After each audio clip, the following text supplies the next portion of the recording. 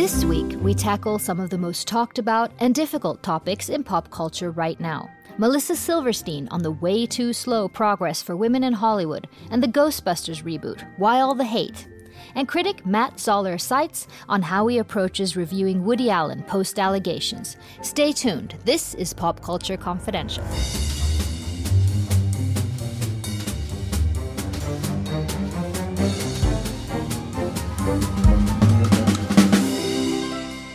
Hi, I'm Christina Yerling-Biro. Thanks for listening. There are some complicated and important conversations in the pop culture community as of late. It may be difficult as an audience member, as a fan, to come to terms with a filmmaker, an artist, or public figure accused of a horrific act. Can you separate the artist from the art? Can we see their movies in the same way? Like Johnny Depp, accused of domestic abuse, or Bill Cosby, who will stand trial faced with 3 counts of felony aggravated indecent assault and with more than 50 women who have accused him of sexual misconduct. And what about for the professional critic? Last month, one of my favorite critics and writers, Matt Zoller Seitz of New York Magazine, wrote a very personal reflection on how he will review and approach Woody Allen's canon and films going forward. I wanted to talk to him more about this. But first, it may be 2016, and despite the successes of female-driven blockbusters such as Twilight and The Hunger Games, women-busting Ghosts seems to have brought on more hatred than anyone thought possible. The misogyny on social media, the abuse and vitriol surrounding the largely female cast of the Ghostbusters reboot even took director Paul Feig by surprise.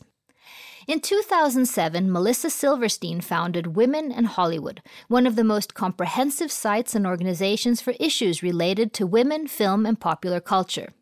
An in-depth look and continuous updates, both uplifting and maddening, about the state of the entertainment industry for women today. Ms. Silverstein is also the artistic director and co-founder of the Athena Film Festival, a festival honoring women and strong advocates for women on screen and behind the scenes. She was recently in Cannes and reported extensively from the festival. I started by asking Melissa about the new Wonder Woman movie coming next year. It's directed by a woman, Patty Jenkins, and what Melissa thinks about the importance of this female-driven superhero blockbuster. Well, I think why everybody's so excited about Wonder Woman is, women don't get their own superhero movies. We don't get to save people. We are the ones that are saved. And so I think this is a moment where we're all looking forward to kind of being the hero of the story. I think a significant moment in a couple of different ways. Firstly, that a woman can, come in and helm a movie that's got significant effects, that's got a lot of things going on, that is one of, this summer's biggest and most anticipated movies, and everybody will be like, oh, okay, it's no problem. How are the numbers doing today? I was looking at some of the numbers from when you started the site. In 2007, women were only 15% of all directors, exec producers, writers, and such working on the 250 top grossing films then in 2007. How are things now? I think they're in the 20%. Oh, so not much. No. So not that much better.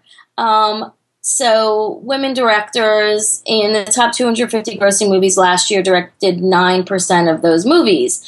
And I don't think maybe 1 year in the study that has been done, they've cracked 10%, but it's gone down. The year before it was about 5%. Women don't have access to the capital. They don't have access to the money that makes these big movies. And that is one of the biggest problems. It's about trusting women to be able to make these movies and to trust the vision of women. Right. Is it better in television? Television is not based on opening weekend box office. Television is still based on a model of advertising. And what the television people know and the advertisers know, because they sell things, is that women buy everything and women make all the consumer decisions. They still buy half the movie tickets, and we don't know all the decisions that they make in making those, 50% of the ticket purchasers and 50% of the moviegoers are women. So the issue is that on television, the people really understand that women are generating a lot of their consumerism. So they're going to target women. So what happens is you have shows that need to target women. And so television is a bit better. It's not great, but we see really substantive female characters on television. We don't see enough female creators and showrunners, but the television audience is, over half women. Why is the process so slow? Because it's institutionalized, the institutionalized sexism, and the problem is the system. So if women can't break into the system, and the system is basically created that shoots women out, women can't move up the ladder for so many different reasons, then, how do you get to the top if you are falling out on every level of the pipeline? How are some of the ways do you think the industry should go about changing this? One piece of this is for people to understand their own biases, unconscious and conscious. So what happens is we are institutionalized in our own brains to want to be with people who look like us and to want to hire people who are like us. This is just how the brains work. And so there's this thing called unconscious bias, which is people are talking about a lot, which is, we just gravitate to what we know. So basically, there are a lot of people working in the industry. Sundance and Women in Film did a 2-day summit with lots of folks in power to understand, how you interrupt your institutional kind of sexism in your head and how you interrupt this unconscious bias and make people understand that by hiring the guy that you're perpetuating the same problems. It takes work. And what's so strange is that the movies, the past movies with female leads, like Hunger Games and things like that, are just making a tremendous amount of money. And when I look at the articles about this, seems to be making more money than a lot of the male-driven movies. Well, Hunger Games wouldn't exist had Twilight not existed, and Twilight wouldn't have existed without Catherine Hardwicke. So it's like all these things, they have a point of origin. But Twilight, they were so nervous about. The budget was I think, if I'm not wrong, about $38 million. So they gave it no money. It had a huge following. So this is, again, about the trusting, that women and girls are going to come out to the movies on opening weekend, where I just want to remind people the statistics from the Motion Picture Association of America over the last decade have not indicated that young men go to the movies any more than young women. Mm-hmm. There could be a blip, once or twice, but there's no significant data that says, boys are going to the movies more than girls. Yet there is a mentality in Hollywood that boys go to the movies more than girls. So the data doesn't back up the narrative that exists. Your past Athena Festival in February, director, producer, and screenwriter Paul Feig, who made Bridesmaids and The Coming Ghostbuster, he received your first Athena Leading Man Award, celebrating his incredible body of work and what he's outspoken stance for women in his career. And one interesting example is this Ghostbuster trailer that has been, and correct me if I'm wrong, the most hated trailer in YouTube history or something like that. Incredible vitriol towards the fact that the Ghostbusters in this reboot are women. Is there any way to explain this? Well, firstly, I think it's a campaign, and I think individuals went on multiple times to hate it. Who's campaigning, you mean? Just people who have a lot of time and who are just angry. There's a lot of anger in this country about lots of different things, and clearly the Ghostbusters are making people angry. Donald Trump has, made a comment about, female Ghostbusters. We live in 2016. Why the hell not female Ghostbusters? And Paul Feig, I love him. And I think he does amazing work. And he's experiencing the toxic sexism of the internet, where there are women who write about women and women's issues who get death threats, who are trolled on a constant basis. This is about a movie. This is about a funny movie starring 4 very funny women. This is not, I mean, it was like cancer research, you know what I mean? It's just like, we have to have some perspective on it. Having women Ghostbusters doesn't mean it makes the initial movie any less important in the canon. And so what I want to say for people... And to that movie, I'm pretty sure that both boys and girls and women will go see it. I mean, that's not going to be a problem. Absolutely. And, Bill Murray, I think, is in it, and he said good things about it. Really, what is happening is small groups of trolls really are very vocal, and they try to build their own narrative. So what they've done is they've hijacked the conversation about Ghostbusters. All these years that you've been dedicated, you've been working on all kinds of projects and regarding women. And have you come to sort of any fundamental understanding of where this anger comes from? It's not fundamental anger at women in movies. It's fundamental anger at women in our culture. Right. This is, we have a woman running for president here in the United States. There's fundamental anger at her for daring to want to be a president. One of the biggest yearly events in the film calendar is Cannes, and you were just there as part of and hosting many panels and part of panels and writing and watching. Do you have sort of overall thoughts of what you saw from Cannes this year regarding women in film? Well, I think that, over the last couple of years, the festival has been reacting to the fact that my initiative is in tandem with other people and organizations have been really calling them out on the lack of women in the competition areas.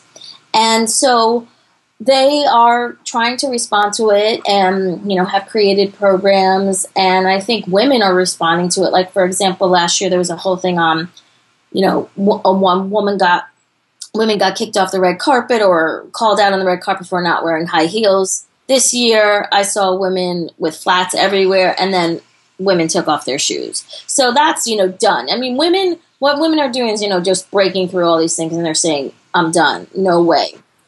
And I think, there was a lot of visible events focused on women. There are some at the celebrity level, Carrying Women in Motion and Variety do these, high-profile talks with women in the business, and they get covered everywhere. And they gave an award to Gina Davis and Susan Sarandon, and they really, push the gender issue.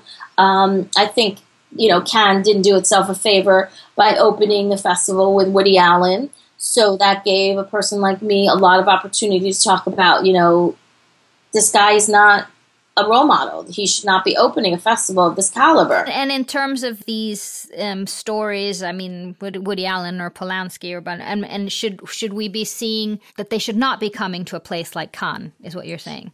Well, I think, it's up to the festival, but I, as a person, have the right to speak out. But there's several of these cases. There's Bill Cosby is going on at the moment also, who has, I think, 60 or so women accused him. And there's even police files where he's admitted and so on. It's taking ages to even get it to crowd. Should we not be seeing their prior work? Well, Bill Cosby, I mean, the whole thing about Bill Cosby is they shut up the women and they bought them off and they tried to, make this go away for decades. This man, who I watched with my family every week, has been a serial rapist. And it's disgusting. And you can't watch that show in the same way anymore. I don't even know if I would watch that show. I don't even know if they're putting it on the air anymore because of all this stuff that's going on. His whole legacy is gone. It's gone. It's over. It's tarnished. Finished. And now he has to stand trial. Going forward, do you see things with more optimism or are you worried about where we're going? No, I'm always optimistic. That's the way that you have to be. You have to think that things can change because you want them to change and you're working to make them change. And we see if more people are talking about it, more people are thinking about it, more people are writing about it, that means that it's getting into people's heads, and they're going to hopefully, come up with solutions to this. It's not easy. It's not going to happen overnight. Just because we're talking about it, we are not seeing the numbers tick up. It's going to take some time, but we just have to keep pushing on it. Melissa, thank you so much for your dedication to this and for all your work and for taking your time to talking to me as well. Thanks. My pleasure. Thank you so much to Melissa Silverstein of Women and Hollywood. Matt Zoller Seitz is a highly acclaimed critic and author. He's a TV critic at New York Magazine and editor-in-chief of RogerEbert.com. Also the author of many great books on film, for example on Mad Men and the Wes Anderson Collection. He has a new book with fellow critic Alan Sepinwall called TV The Book. 2 experts pick the greatest American shows of all time. That's coming later this year. Last month, Zoller Seitz wrote a very personal article entitled I Believe Dylan Farrow about his own personal reflections on Woody Allen and how he, as a professional critic, will approach Allen's films going forward. Of course, the response to the article was huge. Woody Allen is accused by his ex, Mia Farrow, of molesting their daughter Dylan at age 7. Allen was not charged for the allegations. Allen's marriage to Farrow's daughter, Soon Yi, came as a shock. Just this spring, Woody Allen's new movie was the opening film at the Cannes Film Festival, which angered many. Woody Allen's son, Ronan Farrow, wrote a very personal article in The Hollywood Reporter criticizing the festival for inviting Allen. Allen himself had given an interview ahead of the festival where his comments on his wife Soon Yi left a great many feeling very uncomfortable. Is it possible to see Allen's incredible film canon in the same way, post-allegations? I asked Matt Zoller Seitz why he had written the piece. I wrote the piece just because I've been a Woody Allen fan since I was really a kid. And it's become increasingly difficult to watch his films and rewatch his films without thinking about these allegations. And I know that's true for almost everybody who enjoys his work. As a professional critic, how did you see that you would approach and review Woody Allen going forward? There's an absolutist attitude among a lot of moviegoers, some of whom I kind of question whether or not they ever really would have watched Woody Allen anyway, but let's set that aside for a moment. Mm-hmm. That if you pay money to see a Woody Allen film, if you buy a Woody Allen DVD or anything, you are basically supporting a child molester, and that's all you're doing. There's a couple of problems with this. One is the allegations are unproved, legally unproved.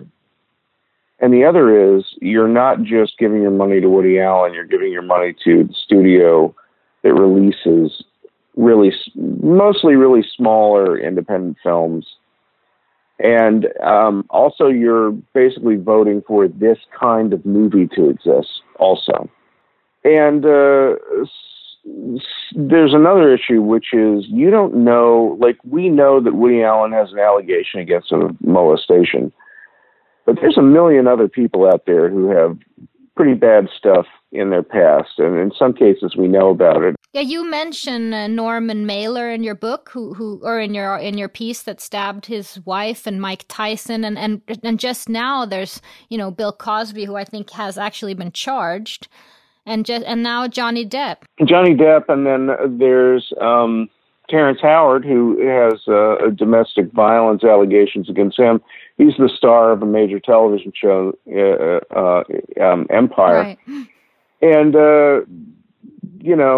you can qualify this stuff all you want to. You can say, well, Norman Mailer's dead, so it doesn't matter. Or you can say, whatever you want. I mean, what fascinates me about this is everybody's got their own system for deciding which artists to punish on the basis of their personal life and which ones to rationalize away. And I know people who claim to be sickened by the allegations against Woody Allen, who loved Mike Tyson's performance in The Hangover. Right. And they think he's a fascinating, complicated pop cultural figure. And this is a guy who is legally convicted of rape.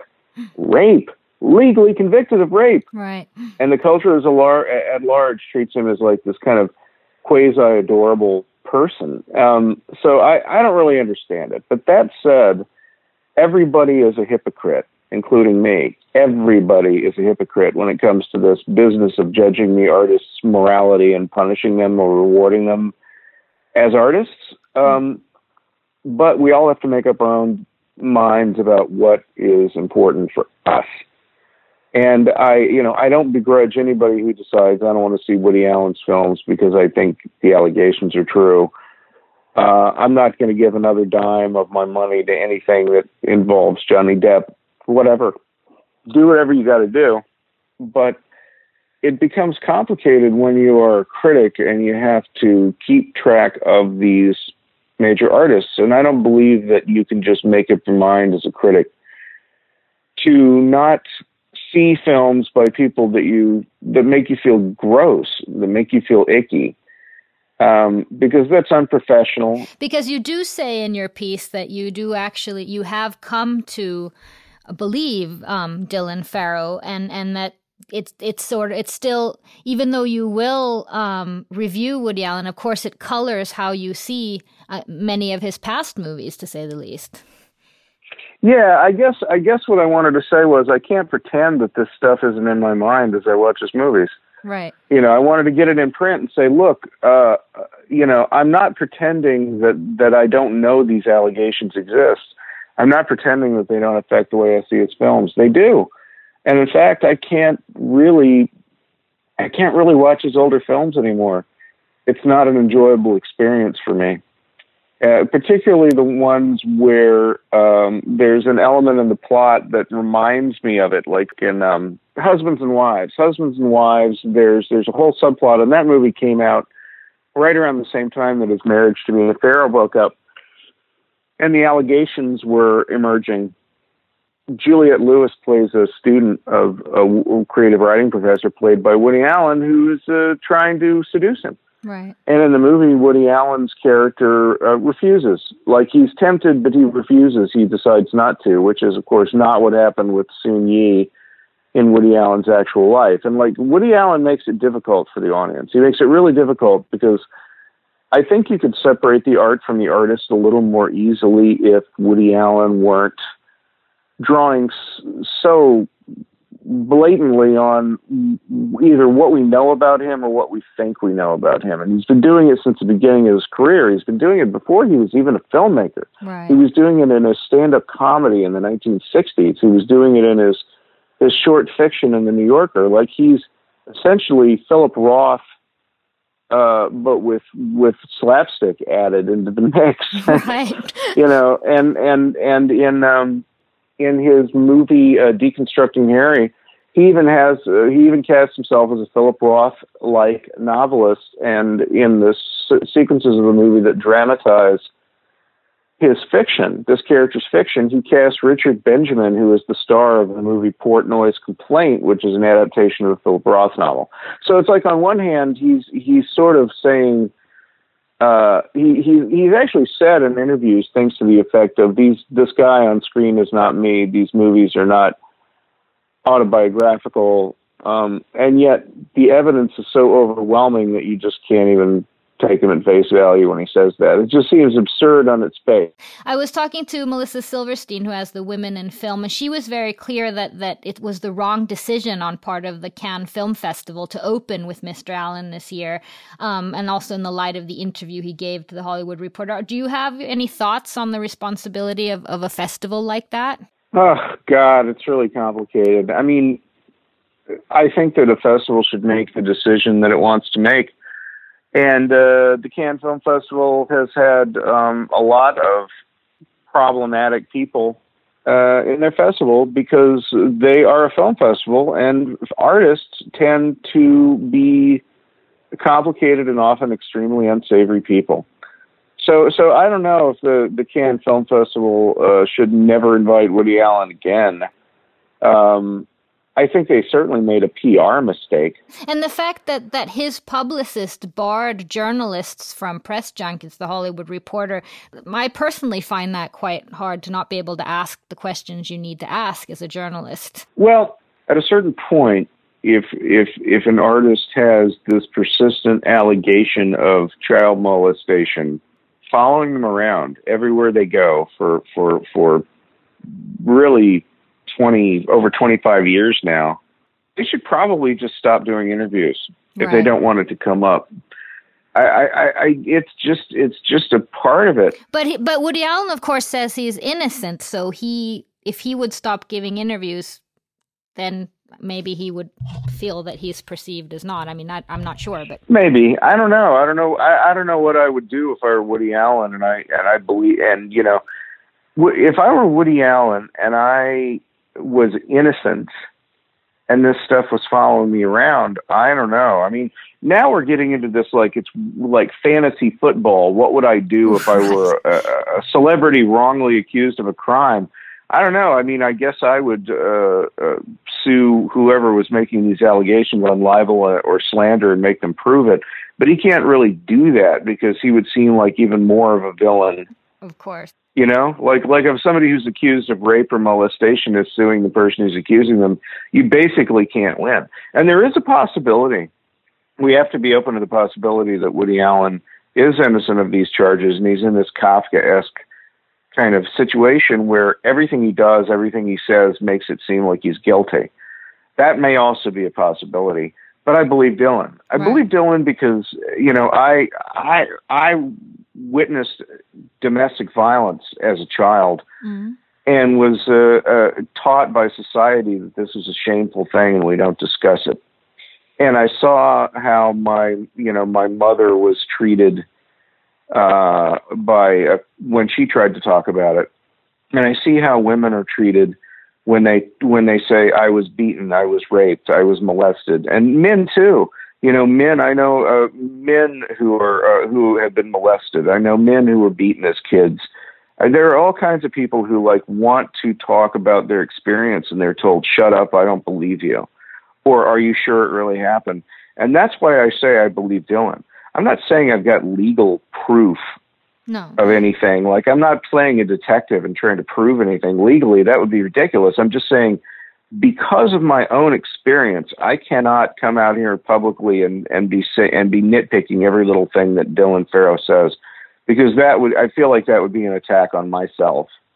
That's what I'm saying. And you know, once you've made that decision, really the only thing that's left is to be honest as a critic about how this affects your perception of Woody Allen's work. And Woody Allen's a person who, it's not like he's been sitting here making movies about subjects that seem entirely unrelated to his own life. And, you know, he has said, he has made this kind of weird autobiographical seeming hall of mirrors out of every single movie he's ever made. And, you know, a lot of artists do that, and it's fine. It's great. But, you know, Woody Allen cannot expect us to not think about these allegations when he's got a history of telling stories about older men with much, much, much younger women. I mean, and as he's gotten older, it's gotten even more extreme, the difference in ages between his leading men and his leading ladies. And there's a whole bunch of child molestation jokes all through his films. Like it's not like he did it once and he never did it again. There's like a lot. Right. There's a lot. And like, I can't you know, Hannah and her sisters, there's, you know, he works at this Saturday Night Live type show. And there's the first time we see him, he's complaining, that the network has cut a sketch where he's joked that the Pope is a child molester. Right. There's like, you know, I can think of like 6 or 7 of those jokes offhand, and wow, you know, right. I don't know. I don't know how you can, I don't know how I'm supposed to factor that stuff out. So I'm just not going to. And it's not like every time I write a review of a Woody Allen film, I'm going to say such and such a film, the 31st movie by accused child molester Woody Allen opened yesterday. I'm not going to say that. No. You know, I'm not going to say that. But on the other hand, if he yet again tells a story where some older man is tempted by some teenage girl, or worse, if he throws another joke about child molestation into the script, I'm going to call him out on it. Like, I feel like it's fair game, you know? Right. Do you see as a critic the past 20 years or so since the allegations first surfaced that his movies per se have changed in any way? Yes and no. I think they've changed in tone. They've changed certainly in setting, because he left the United States. He became a world traveler, and he is very rarely returned to the United States. And I don't believe he's returned to New York. I may be forgetting a movie, but I don't think he's returned to New York in quite a long time.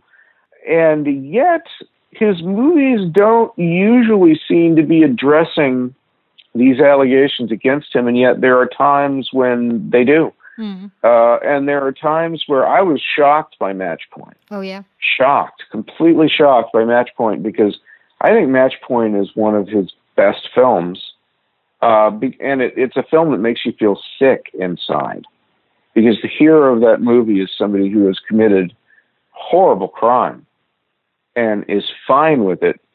He's completely fine with it at the end of the movie. He's fine with it because he's sort of liberated himself from the burden of having a conscience. And for Woody Allen to make a film like that, after the scandal over Soon Yi, which people thought was inappropriate to begin with, that was bad enough, but also the child molestation allegations. Right.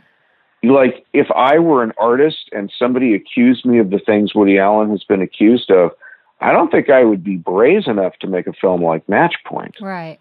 I don't think I would do that. And he's made some other movies that are kind of along those lines for me, where I'm watching him and going, wow, he really is not backing down. Right. Yeah. If anything, Match Point is a movie where if people think poorly of the director, it's a movie that's saying, oh yeah, you think poorly of me? Well, like, here, why don't you think even more poorly of me? Look at this guy. Right. Yeah, like, that's his hero? That is, I don't know, bravery is definitely the wrong word here, but you know what I mean. It's incredible. Yeah, it's incredible. And we have, and I want to back up a second and just say, I know people who say, I don't approve of Woody Allen. I'm never giving Woody Allen another dime of my money. I'm not going to pay to see his movies. But they love Michael Jackson. They love Michael Jackson, who was an accused multiple child molester. Multiple. And yeah, he's dead now. And that's kind of the magic get out of jail free card for people when you call them on inconsistencies in their moral code when it comes to this kind of thing. It's like, well, he's dead now. Yeah, but you're talking about somebody who is accused not just of one incident, but multiple incidents. Multiple. Like, he was possibly the classic rich child molesting predator. And people are able to compartmentalize the allegations against Michael Jackson in a way that they can't compartmentalize Woody Allen. And I have to assume that it's because the public persona of Michael Jackson is sweet and kind, and the public persona of Woody Allen is abrasive, slightly abrasive, and kind of like not giving a damn. Right. That's the only explanation I can come up with for why people who are morally sickened by Woody Allen can listen to a Michael Jackson song and not think of him as a molester. And I'm not saying, like, I don't like those people. I'm just saying I find it strange. Yeah. I find it strange. I find it very strange. Just like I find it strange when they can look at a picture of Mike Tyson and not want to punch him in the face. I mean, he's a rapist. But why do they sort of get, they still get second chances and second chances and second chances, even the ones, if we're talking about ones that are convicted, as in the case of Mike Tyson? I don't know. Every time we give our money, every time we pay to see the movies, we are probably paying to support some child molester, some rapist, some domestic violence, committer of domestic violence. I mean, you have no idea what people are like in their personal lives. And some of them there's probably much bigger scumbags that you're quote unquote paying to support when you go to see, like, Transformers or Pirates of the Caribbean or Captain America Civil War. you'd think there's no child molesters associated with any of these blockbuster films that have like 2,000 people working on them. So the issue is not a boycott. I don't know. I mean, I think if that's what floats your boat, then absolutely you should do that. But I'm saying, like, let's live in reality here while we do it. I also think I just think there's no answer to this. I think everybody's got to do what they feel is appropriate. I've sort of turned around and gone from thinking I can compartmentalize this. It doesn't affect me. You're doing your job. I don't know what happened. Yeah, I'm just a professional doing my job. To ick, I can't watch this anymore. I think the turning point for me might have been watching Love and Death again. Mm-hmm. Watching Love and Death again, there's a point where there's this village wise man character who's asked, what is the meaning of life? And he says, what's the most important thing in life? And he says, the most important thing in life is blonde 12-year-old girls. Mm-hmm. 2 of them at the same time, if possible. That's a joke in this movie. Yeah. And in the movie, if you don't know anything about the allegations against Woody Allen, it is kind of a horribly funny line because, like, the scene is not about a child molester. The scene is about somebody asking a supposedly wise person what is the secret of life and getting a completely horrifying, disgusting answer. Right. Like, the movie doesn't approve of this guy, and yet you can't hear that line without thinking about the allegations that Woody Allen molested his girlfriend's daughter and his daughter, so I can't pretend. I was like, I can't pretend anymore. I can't pretend. But I also think that it's a mistake to say Woody Allen's films have been ruined for me now by something like this. Woody Allen's films, I hear that a lot. Woody Allen's films have been ruined for me. So they have. I don't know if I'd say I don't say if they've been ruined. I would say they have been contaminated. Mm-hmm. Not entirely contaminated, but they've been made more complex. They've been made more troublesome. Right. So whereas before I could look at some of his best films and say, what funny, beautiful movies. And now I look at them and I say the same thing, but I also say, I add the phrase, for an accused child molester.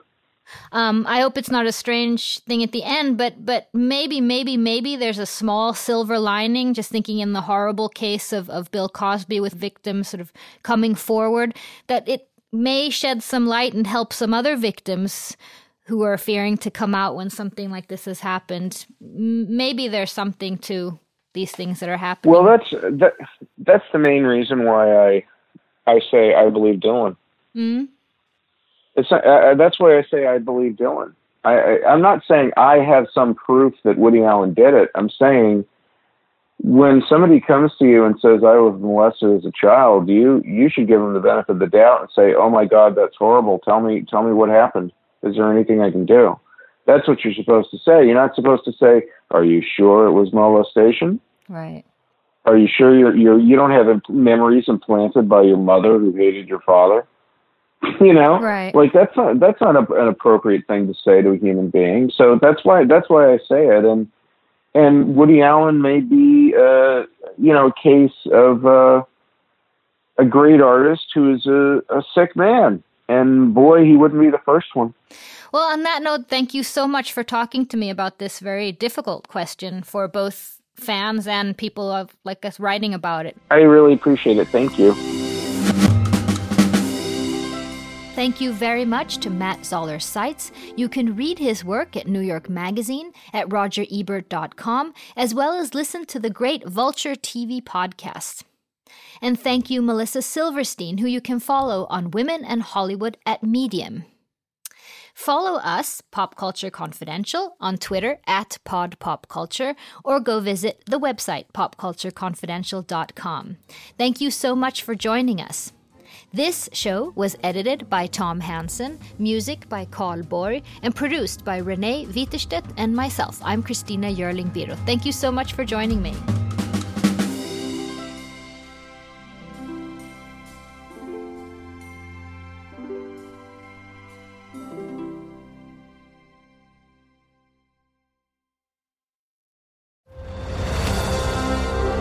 I'm Ken Harbaugh, host of Warriors in Their Own Words, a podcast that presents the unvarnished, unsanitized truth of what we have asked of those who defend this nation. As a country, we need these stories more than ever. Stories from Americans who have borne the battle, including 30-year-old remastered interviews with veterans from World War I recounting their time in the trenches of Europe, and with veterans from World War II, Korea, Vietnam, and from our most recent conflicts in Iraq, Afghanistan, and other battlefields Americans may never have heard of. Hear their stories by listening to Warriors in Their Own Words wherever you find podcasts.